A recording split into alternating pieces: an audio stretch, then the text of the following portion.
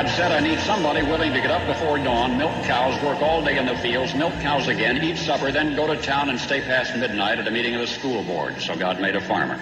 My administration will be focused on three very important words: jobs, jobs, jobs. A policeman must be a minister, a social worker, a diplomat, a tough guy, and a gentleman. And of course he'll have to be a genius because he'll have to feed a family on a policeman's salary. From this day forward, it's going to be only America first. America first. We, the citizens of America, are now joined in a great national effort to rebuild our country and restore its promise for all of our people. Because today, we are not merely transferring power from one administration to another, or from one party to another, but we are transferring power from Washington, D.C., and giving it back to you, the people. Hold on to your seats. Buckle up for safety. You are now entering another dimension with the Scott Adams Show.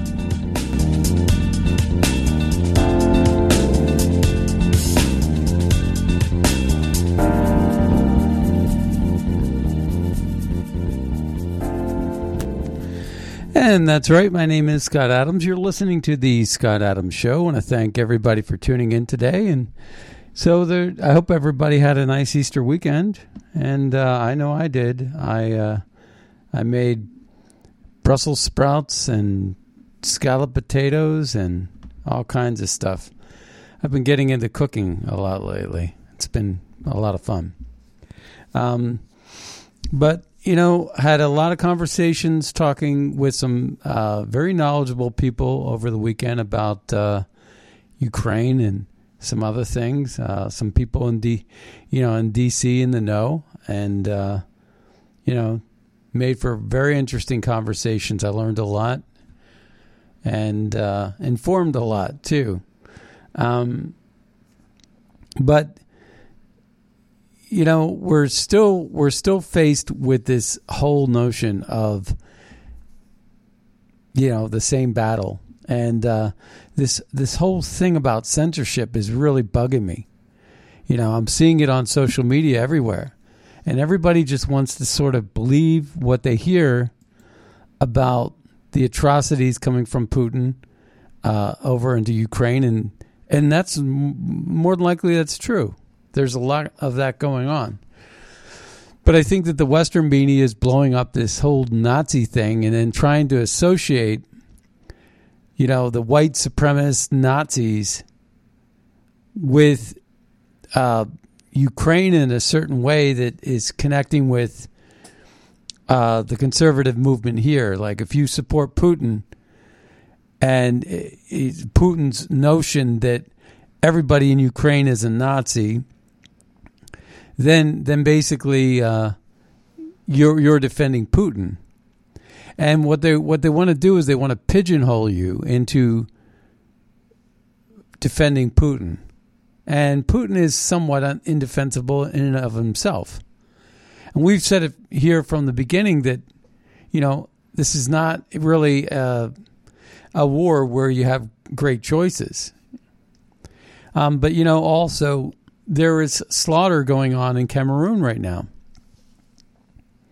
And there's protests all over the world in Pakistan, protesting a puppet-installed government that's replacing Imran Khan because of a U.S. coup and meddling in their affairs in Pakistan. Remember, it wasn't that long ago that Victoria Nuland was meddling in the affairs of politics in Ukraine. And my beef with this Ukraine thing is we didn't just get here overnight. We got here because of 10 years of corrupt policies exploiting a puppet nation like Ukraine. And we got here because of neocons, and we got here because of people like Obama and Biden and a bunch of corrupt bureaucrats and politicians like, say, Alexander Vindman or Fiona Hill and all these people that were waging coups against American presidents. There's a lot of that. And normally I don't take calls. Caller, you're on the air. Yes, you're talking about slaughter this morning. Well, here in California, in the United States, there's slaughter here too. Tomorrow, the California legislature votes on a bill that will basically be infanticide. Children born after 6 weeks can be killed. They're slaughtered in America. They're slaughtered in California. This state is so shameful, so sickening. People don't realize, there's slaughter all over the country, all over the world, but it happens right here in our country. Yeah. And they do it. They want to do it legally, and this is why California is falling into the sea of hell. It's just a shame. But tomorrow they vote on it, and I guarantee you they will pass it. What is the actual bill? Well, what is it? When you talk about infanticide, what are you actually saying? I mean, I know what infanticide is, but are you saying they can kill a child up 6 months after it's born? Yes, after 6 weeks, it can still be killed.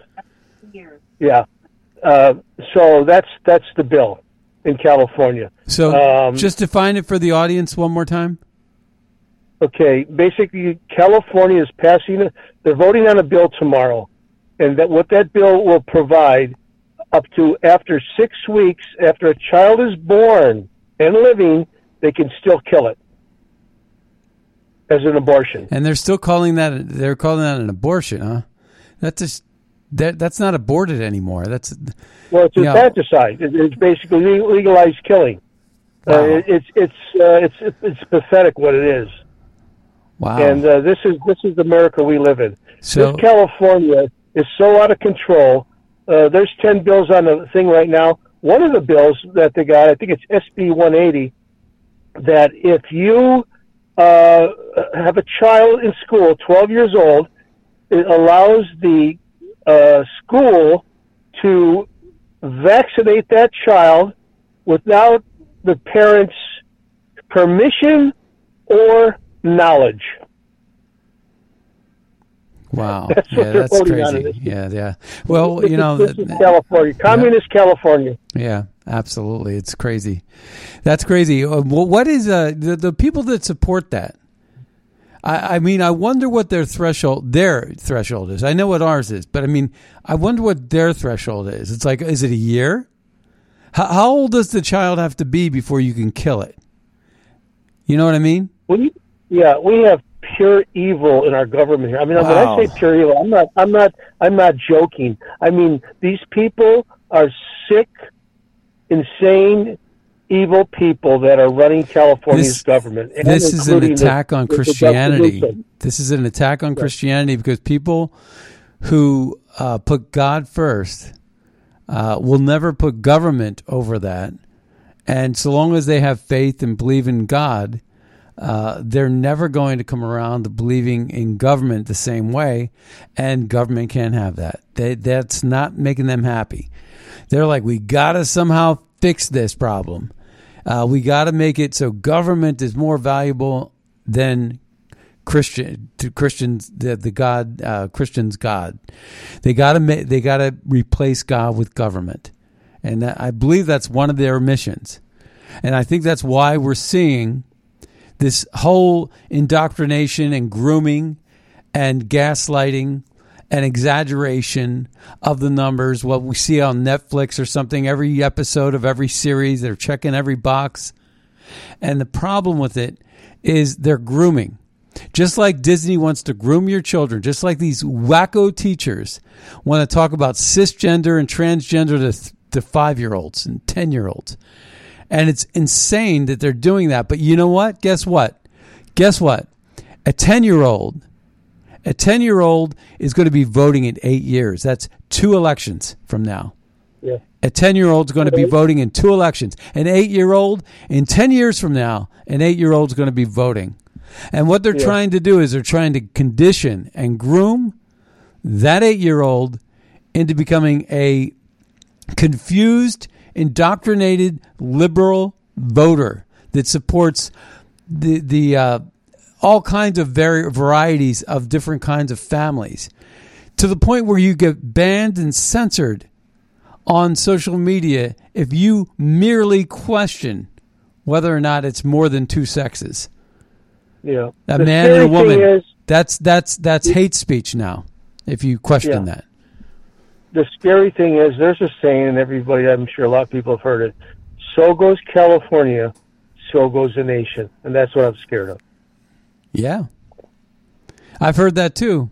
Yeah, California packs a big punch when it comes to public policy. It's almost like a testing ground, a petri dish. It's like we'll try to pull it off here, and then we'll try to push it and sell it to the middle America. There's 45 million people here, and that's not counting the illegal aliens that we don't know about. Yeah, but it's not just that. It's not just the volume, sheer size of and volume of people. It's how much they've indoctrinated and how much they've imported illegal migrants, and how many Democrats that there actually are there in California. You know, it is a big state, and there are a lot of people that love Donald Trump and a lot of people that wear MAGA hats. But it also is a state where they could push agendas like this and try them out, and then figure out how to package them and sell them to the rest of the country. And not only that, but because they fudge their numbers, because they're not asking that citizenship question on the census anymore, which is ridiculous and insane in and of itself, they're able to get more representatives than they deserve, and they're able to then sway Congress into passing public policy because they have so many, Ted Lieu's and Adam Schiff's and Jackie Spears and Nancy Pelosi's and Maxine Waters and all these radical, Swallowswell, all these different people that Adam Schiff. Yeah, I mentioned him, and these are all anti-American, anti-democratic people that have been sleeping with Fing Fang Yang, and all kinds of different things.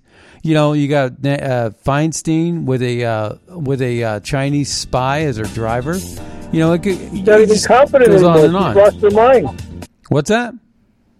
And Feinstein, they say now, and even in the Chronicles, says she's not coherent. She's the same status mentally as Biden right now. Well, she already filed to run. She's going to be running when she's 88. If she's still alive, God, yeah, but she filed to run again. She filed again, like Feinstein. It's like it's time to retire, hang them up. Well, but here's what I can say. On May 5th, it's National Prayer Day.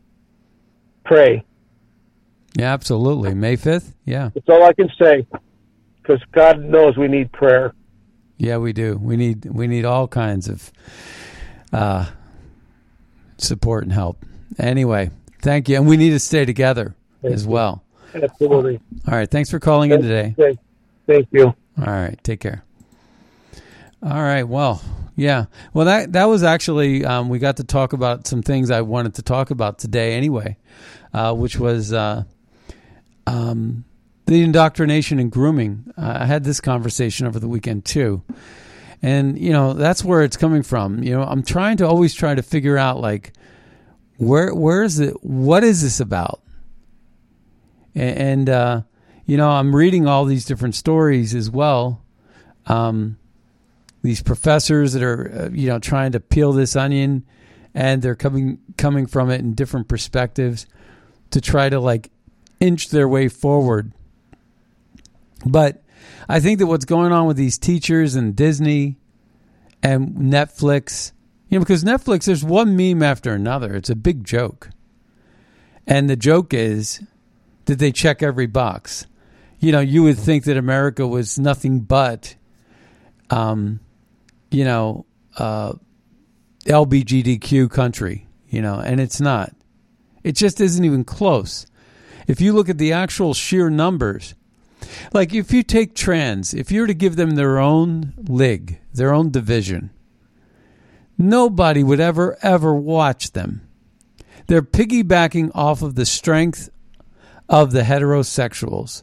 They're piggybacking off of the strength of women's sports or men's sports.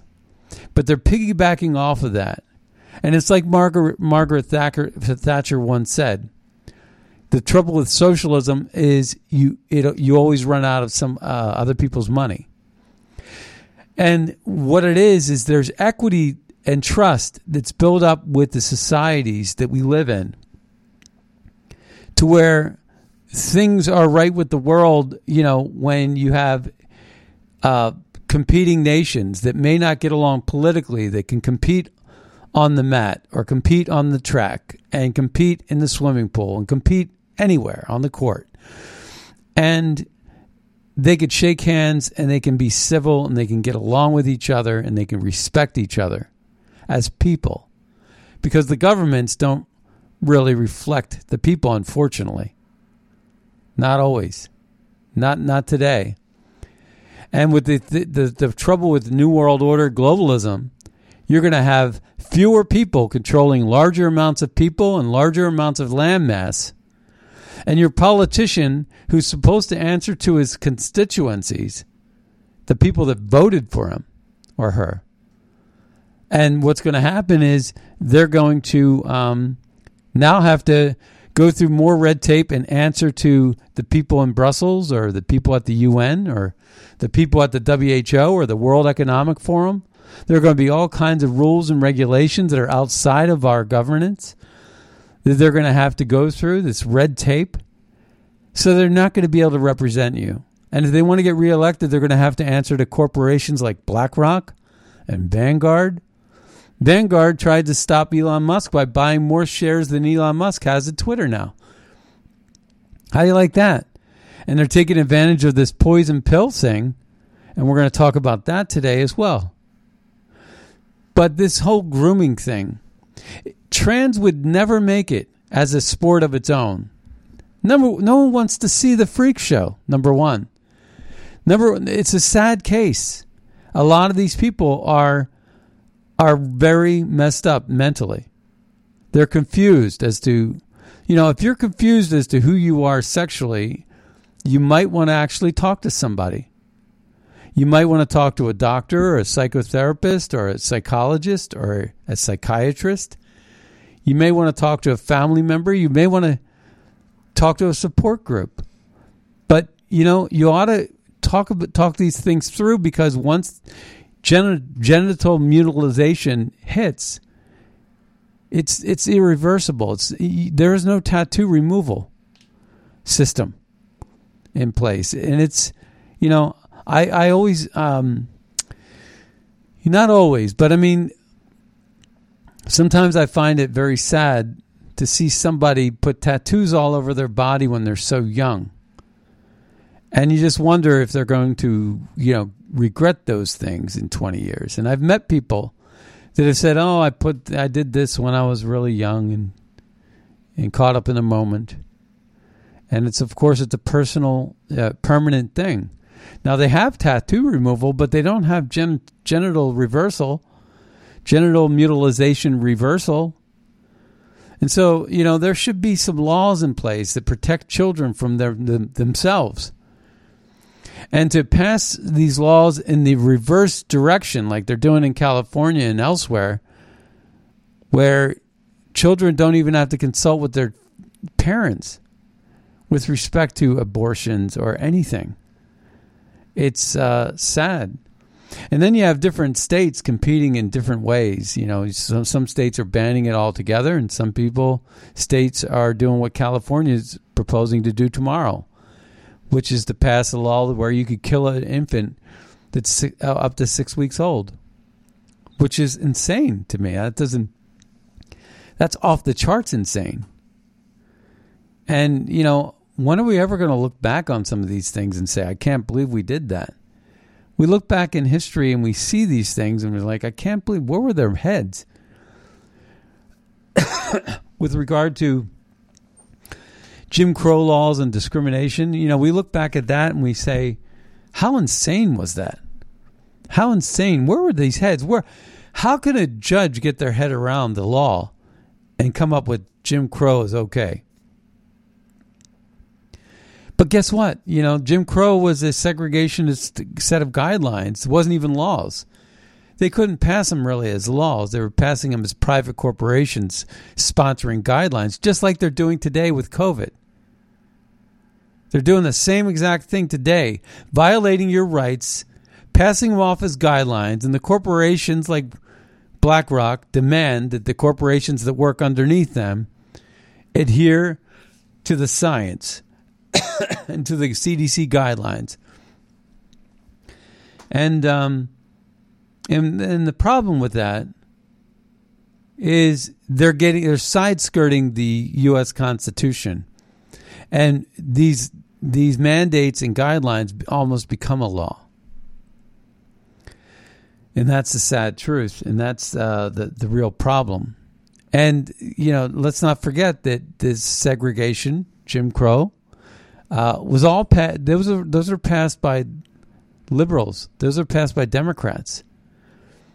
You look that up. Jim Crow was passed by Democrat, Southern, local, and state Democrats.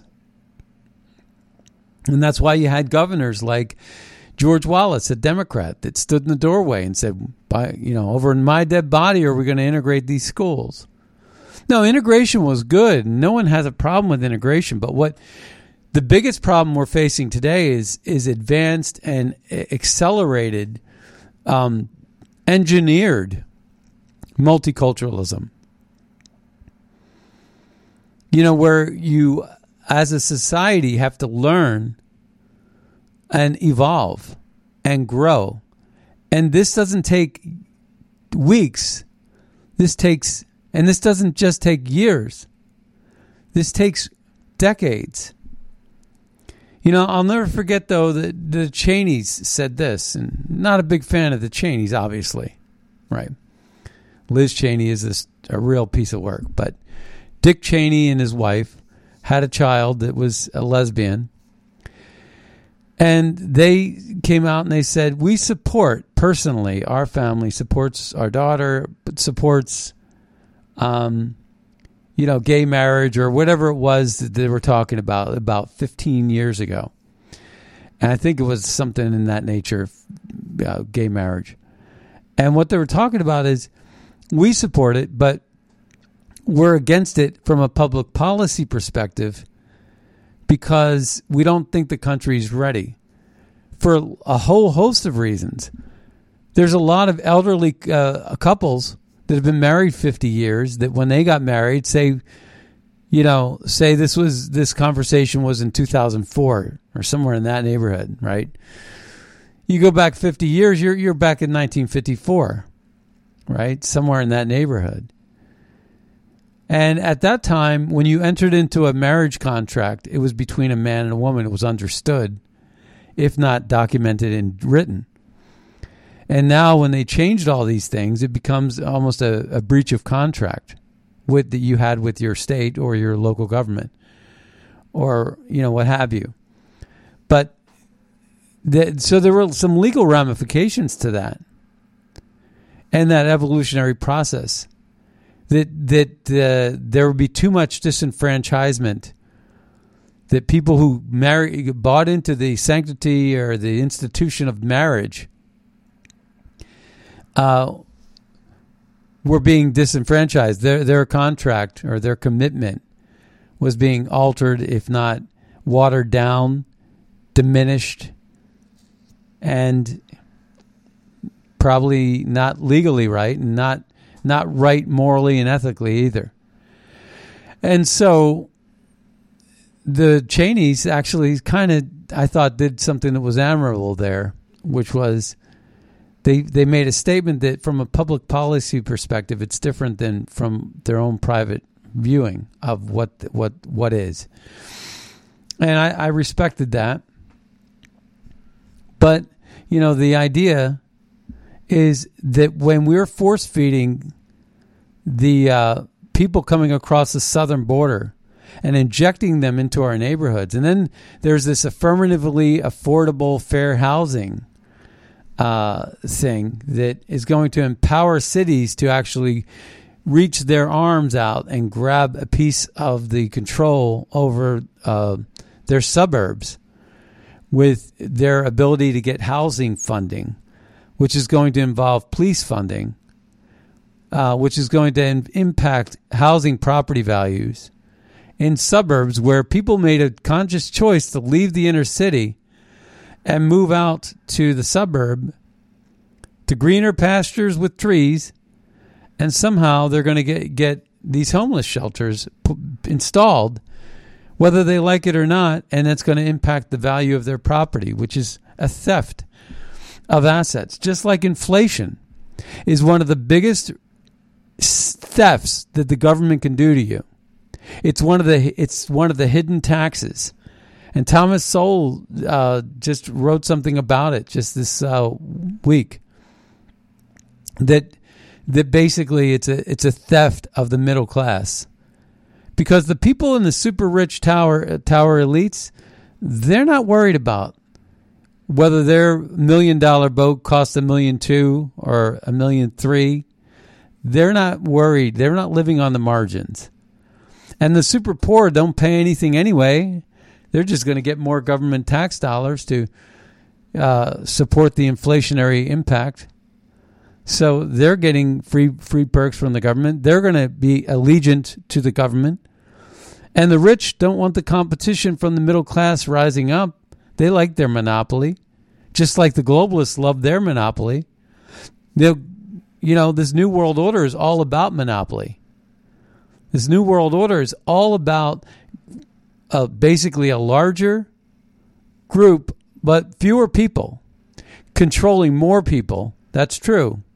But it's going to be basically like a 2-tier world order or a 3-tier world order, where you're going to have something like China, Russia, maybe BRICS, maybe, Brazil, BRICS.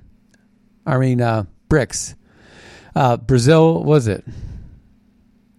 Russia, India, China, and South America, right? And Brazil. So you get BRICS, and they're going to start maybe their own currency, and who knows what. And then we have a hypersonic pact that's going to be part of our Five Eyes. And then we have the European Union, and we're probably going to have American Union. And basically it's going to be fewer people in control of more people by bringing all these people together and opening up all the borders. And, you're no longer the United States of America. You're something else. And then that makes it easy for them to look at what the forefathers were talking about and say, well, they were talking about the United States. That's history. That's kaput. We're done with that. We're going to change the United States into the United Americas. We're not, and the states are just folklore. They still exist, but really, it's the United Americas, not the United States. What does that do to the Founding Fathers, and what does that do to the principles of the Constitution? Wouldn't that be the quickest way to get rid of your Second Amendment right? How about your First Amendment right? We're seeing that under siege right now by Twitter, right? And what Elon Musk did was he exposed this radical elite, this social construct that Twitter had with the Democrats in society. And we now know it's not just about Elon Musk or anything else. It's about speech, because they have a fiduciary duty to honor and bring profit to their shareholders. And guess what? They're doing exactly the opposite with this poison pill. Exactly the opposite. So there's so many little things that we've been talking about just now that are just all over the place, but yet they're all connected. They're all connected by the same power elite structure. And we're realizing that now. We're realizing that. I have a piece that I wanted to share with you related to this poison pill business. Twitter takes a poison pill to counter Musk. And then also Bin Talal. Bin Talal is a good friend of Bill Gates. Bin Talal is a good friend of Barack Obama. Bin Talal was connected with Jamal Khashoggi.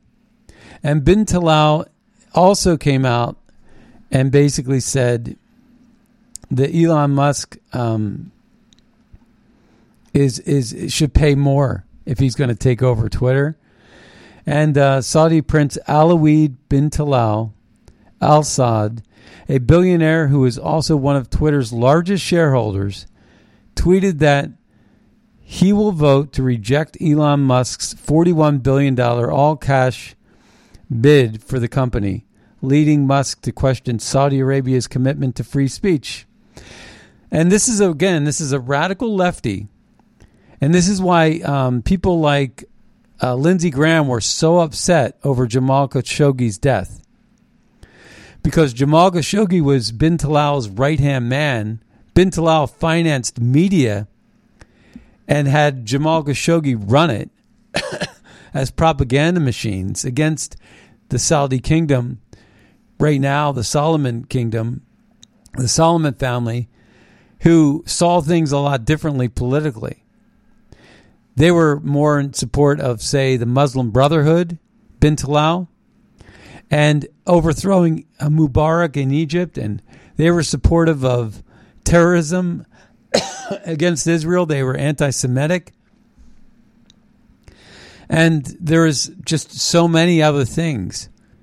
You know, I have video of Bin Talal and Jamal Khashoggi and Bill Gates video, you know, having meetings to talk about not only vaccines, but also they were connecting with the Four Seasons owner, and they were talking about other investments that involved universities, like at Harvard.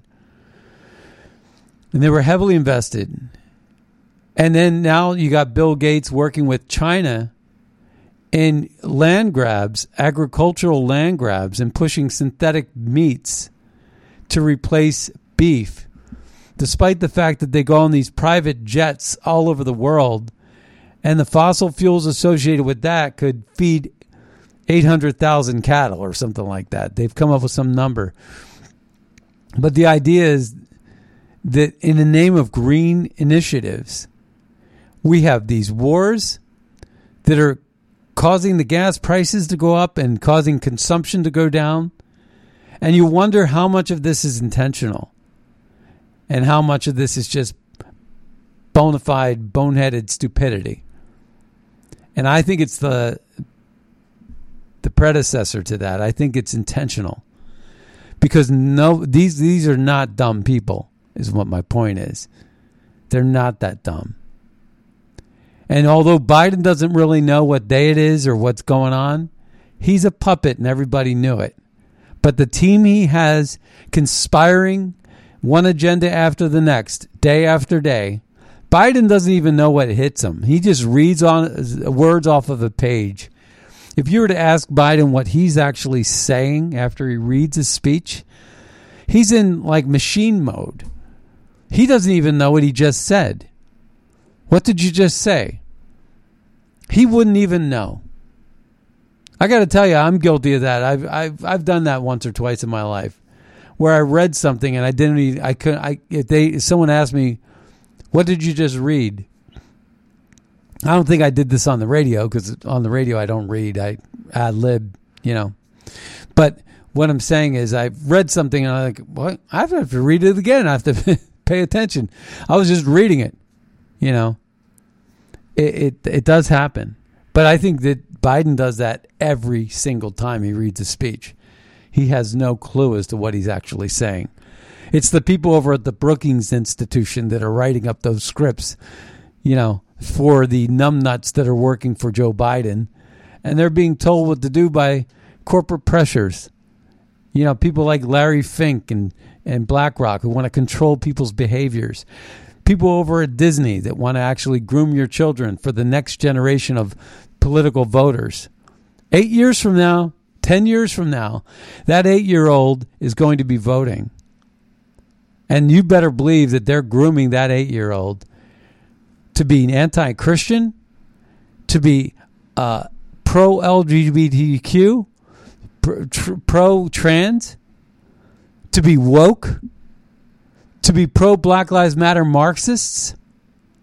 You know, speaking of that, you got this 22-year-old that shot up people in a mall in South Carolina. And guess what? That person's walking the streets now on release with an ankle bracelet on. The J6 people can't even get charged. They're still waiting for a trial. They're still waiting to be charged. And they can't even get charged now. And they're rotting in jail for going on 2 years by the time they get to court. They will have already served 2 years in jail. People have died as a result of this. And this Black Lives Matter guy who shot up people in a mall is walking the streets right now with an ankle bracelet, or he's stuck at home. But he gets to stay at home and do his work. He gets to continue working. Street thug. There's a picture of a video of Black Lives Matter blocking an intersection, and the police decked them and took them down and arrested them. And I said, wow, they should have done that a long time ago. Kudos to the Pittsburgh police.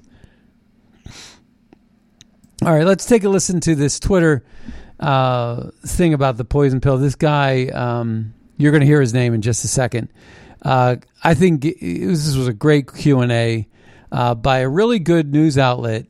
I promoted last week WION. It's an Indian-based news outlet that talks about Ukraine and talks about all kinds of great topics. And I think that they're good. I recommend them strongly over at YouTube. And I have no connection with them or interest. I just found them, and I thought they were great. They had great topics, and they covered the topics well. So I just recommend that you check them out, WION. But then also, this is connected with Epoch Times, or Epic Times, and it's called NTD.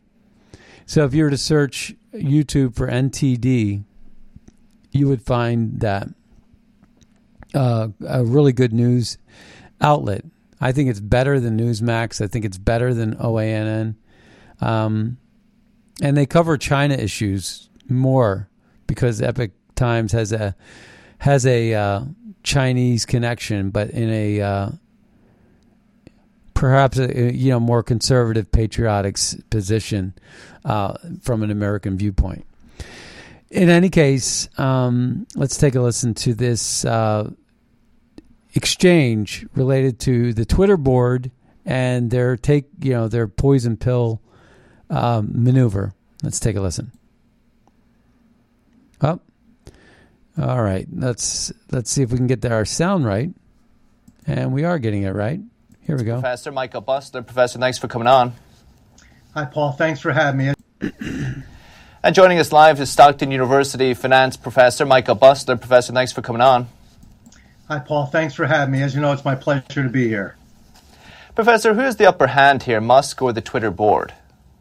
Well, it appears that the Twitter board has the upper hand right now, but we'll see what Elon Musk's plan B is. So what did the board do? As you pointed out, a poison pill is an action that the board would take to make purchasing Twitter less attractive. What they did was called a limited duration shareholders' rights plan, which means for, I think it's a year, the shareholders will be able to buy additional shares of Twitter stock at a reduced price. This will increase the number of shares outstanding and make it a little more expensive for Elon Musk to be able to purchase this. He still has a couple things he can do.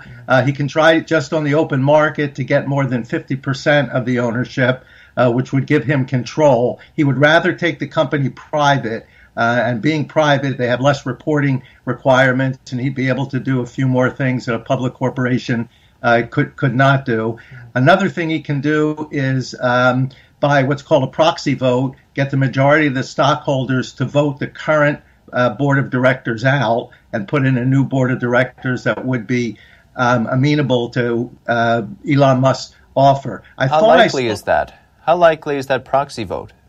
That is an option that he can take. There's some court action that he also can take. I think the proxy vote is probably the most likely, because I thought I saw somebody did a survey and said 84% of the Twitter stockholders favor Elon Musk's plan. And why not? The stock was selling at $40 a share. Musk bought the 9%, shot up to over $50 a share. He's offering almost $55 a share. So stockholders think this is a pretty good thing. But Musk indeed thinks that the shareholders will be upset with the board because of this poison pill. But if you're a shareholder, would you not be happy to buy more shares at a discount? If you wanted to buy the shares, yes. But if you don't buy the shares, and not everybody's in a position to start buying more shares. So if you don't buy the shares, your share of ownership will be diluted.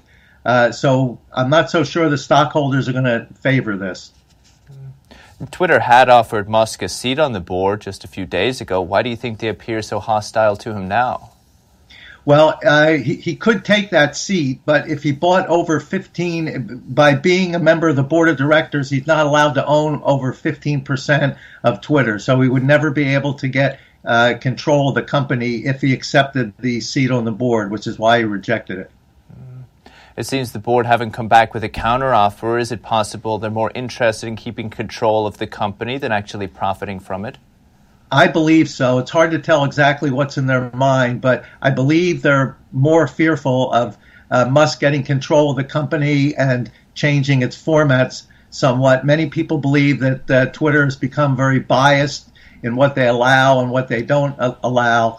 And if they want to continue, the current board wants to continue to do that, they're going to have to keep Musk's ownership down. So we'll just have to see what happens and what action the board takes. Professor Michael Busler, Stockton University. Appreciate it. Have a great weekend, Professor.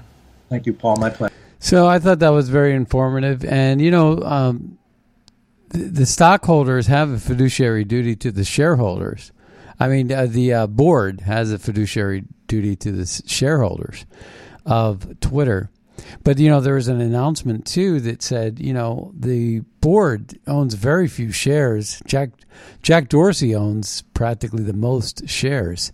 So, I don't know what they're talking about, with regard to bin Talal. He's on the board, and he owns a considerable amount, too. He was not on this list, but so it could be that he owns just a different set of shares. Here is something that Cernovich said. He says, "Will you hire an auditor to discover how many despots have employees working at Twitter and using this access to dox and imprison dissidents?" So they were talking about Aloi Talal again, really bad actor. And from what I understand, Talal helped pay for Obama's Harvard education. He's that guy with the shades and kind of a mystery man. He definitely connected with Jamal Khashoggi. And again, I'll never forget how Lindsey Graham was basically really upset that Jamal Khashoggi was taken down. And I thought, that's strange. He never cared at all about, those Foley and the other journalists that were beheaded by the Taliban. But all of a sudden, Lindsey Graham has cares a lot about Jamal Khashoggi. And that's because these were radical lefties that were supporting the liberal, socialist, anti-Semitic agenda, overthrowing, Gaddafi, opening up the oil traffic, with the mercenaries that were that they used to call ISIS or ISIL, and they were protecting these oil distribution channels that were making a lot of oil companies rich and helping supply oil chains into Europe and down into South Africa. And it's interesting when you take a look at that, piece that we just talked about with regard to stealing Iraqi oil and using ISIS rebels as mercenaries to pass the oil through Turkey through the assistance and cooperation with Erdogan, the leader of Turkey, who is transforming Turkey into a radical Islamic nation, overthrowing Mubarak and replacing him with Muslim Brotherhood, Morsi. Only for him, he bit off more than he could chew, and they now got El-Sisi in place. But then they overthrew Gaddafi, and they stole Gaddafi's weapons, and Gaddafi was going to be a gatekeeper that was going to be too expensive. They took him out, even despite the fact that he was cooperating with the nuclear weapons and weapons of mass destruction in general. He was cooperating with the United States. But instead, they took all of his assets, stored him in a schoolhouse in Benghazi, and was distributing weapons to help the mercenary group, the ISIS rebels, destabilize parts of Syria, which was a thorn in Russia's side because Russia and Syria are best buddies. And that put us directly at odds with Russia. And that oil would be competing with Russia's oil coming down from the north through the Nord Stream systems, which was in some part, not large part, but some part controlled by Gazprom and the former president of Germany, Schroeder. So you can go on and on with this like unraveling of connections and oligarchs. And Zelensky is also a very wealthy man. There are oligarchs in Ukraine. You know, some people are calling someone like Elon Musk an oligarch in America. So what? They're really wealthy businessmen. They're cooperating with governments, and and in part, the governments are giving them contracts. Like if you're Hunter Biden, you get a contract. If you're Don Jr., you don't. And anytime you have a rogue, corrupt system of crony politics like that, as soon as you have that, and as soon as you open up that Pandora's box, you end up having a situation that's just a banana republic. Caller, you're on the air. This is John from Chicagoland. Welcome. Hey, Scott, how are you? I hope you had a good Easter. Yeah, I did. Thank you. I hope you same to you. I did. Hey, you're talking about Lindsey Graham, who's one of the guys I love to hate. Given the disaster he is, he's a senator from South Carolina, which, talk about provincial. I mean, South Carolina's a nice state and all that, but why is a South Carolina senator messing around with the Middle East? There's a guy who's not representing his constituents. He's AWOL when it comes to illegal immigration at the border, but he's all over when it comes to Khashoggi. I do remember that as well, thinking the same thing. He was all upset about Khashoggi. I don't know what happened. Well, you know what? That was when Mohammed bin Salman, MBS, came into office. And if you notice, that obviously did not endear us to bin Salman and the Saudis then, a new Saudi regime. And now they're backing away from the United States. He was one of the leaders who would not take Biden's calls, and they are receptive to the ruble yuan, metro ruble yuan. Right, because they're shrewd. The Russians and right. Well, so they're willing to talk to these guys as insurance because we were so. I think he was worried about being Gaddafi or that sort of thing, or Assad, so to speak, for what happened to the guy in Syria. And so this is what happens when we're playing games there. And as you said, we lit that place on fire, particularly under Obama. Obama and Clinton were disasters. And, another thing they did, when they did that reset button, I heard someone point out this the other day with Russia in 2009 or 2010, that was to say, oh, you want to have Medvedev as your president because they perceived him as weaker and less hawkish or less nationalist than Putin. Well, guess what? Putin heard that. And so they remember these sorts of things. Mm-hmm. When you meddle in all these countries. We just made a disaster out of this. And Gaddafi, what happened after Gaddafi? They had open-air slave markets over there for a while. It's still a disaster. Same thing, in Egypt. In Syria, now you've had so many refugee flow. You've had so many people killed. What is the point of this? And Lindsey Graham was a part of all of that. And, yes. Apparently he went over to Taiwan and was rabble-rousing there. And subsequent to that, the Chinese staged a big military show of force, and apparently in one of their sort of tweets or one of their communiques, they indicated that was one of the somehow they indicated that was one of the inciting events that led them. That is, Graham going over there and playing the same games he did in Ukraine and in other places. That was what in part led them to make that show of force with Taiwan. So, I mean, as Mark Stein says, every time Lindsey Graham opens up his mouth, the Republicans lose. And I think America loses. Right. And you could also pay attention to Donald Trump and what he would say. When he talked about the Russian hoax, he said, what I learned about Watergate, because I believe that they were the same playbook, Watergate and the Russian hoax were very similar, run by the same person that was on both, the committee and, Hillary Clinton. Right. But in any case, he said, I choose not to get involved because that's what got Nixon in trouble. So he didn't get involved. And he was right to not do so because they couldn't get their dirty hooks into him. And they couldn't get him on obstruction. And they couldn't get him out of office. That was the first thing. And, when he talks about the oil, he was like, keep the oil.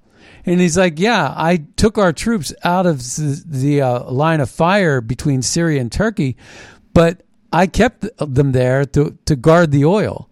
And that's what really angered Lindsey Graham, because Lindsey Graham was profiting from these oil deals, these oil rights and access rights to these oil properties, to keep them flowing. And so they were basically, in essence, stealing Iraqi oil and leveraging against Iran and leveraging against Russia. But they were profiting from that. And the way you got these mercenaries to actually secure their property, their interest, was to actually use Libyan assets. Then they were running guns out of Benghazi and right into Raqqa, Syria, which is where, al-Baghdadi was stationed and headed up.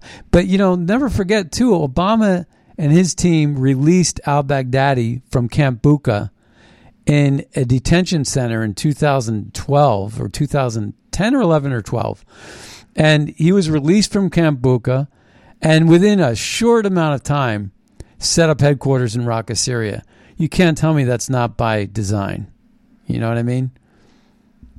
I'd say it's by incompetence and ideology. Remember when they traded 5 terrorists, pretty big for terrorists, Bo Bergdahl? For Bo Bergdahl. And some of those guys I thought were right back on the field, which is... They were negotiating... and the guy left. 3 of them were negotiating just in Afghanistan a year and a half ago under the Biden regime. That whole hot mess in Afghanistan, 3 of those 5 were involved in that deal. And what in the end have we gotten out of all our machinations in the Middle East? Nothing. Trump is right. We spent $6-7 trillion and we got nothing out of it. It's time we reevaluate, what we're doing. Like Ukraine, that's their problem. That's not our problem. And NATO, that's more of Europeans' problem, not Europe's problem, EU's problem, not ours, not our problem. Well, all of this is so preventable, and then we're talking about, people talking about limited use of nuclear weapons, and that's because they're such children. They don't realize and don't take seriously the possibility of tremendous conflict and how terrible this would be. It's childlike. Absolutely. Well, we're plumb out of time, but thank you, John, for calling in today. Have a great day, John. All right, Bye. Take care. All right, well, that brings us to the end of the Scott Adams Show. There's still a lot more that we want to cover.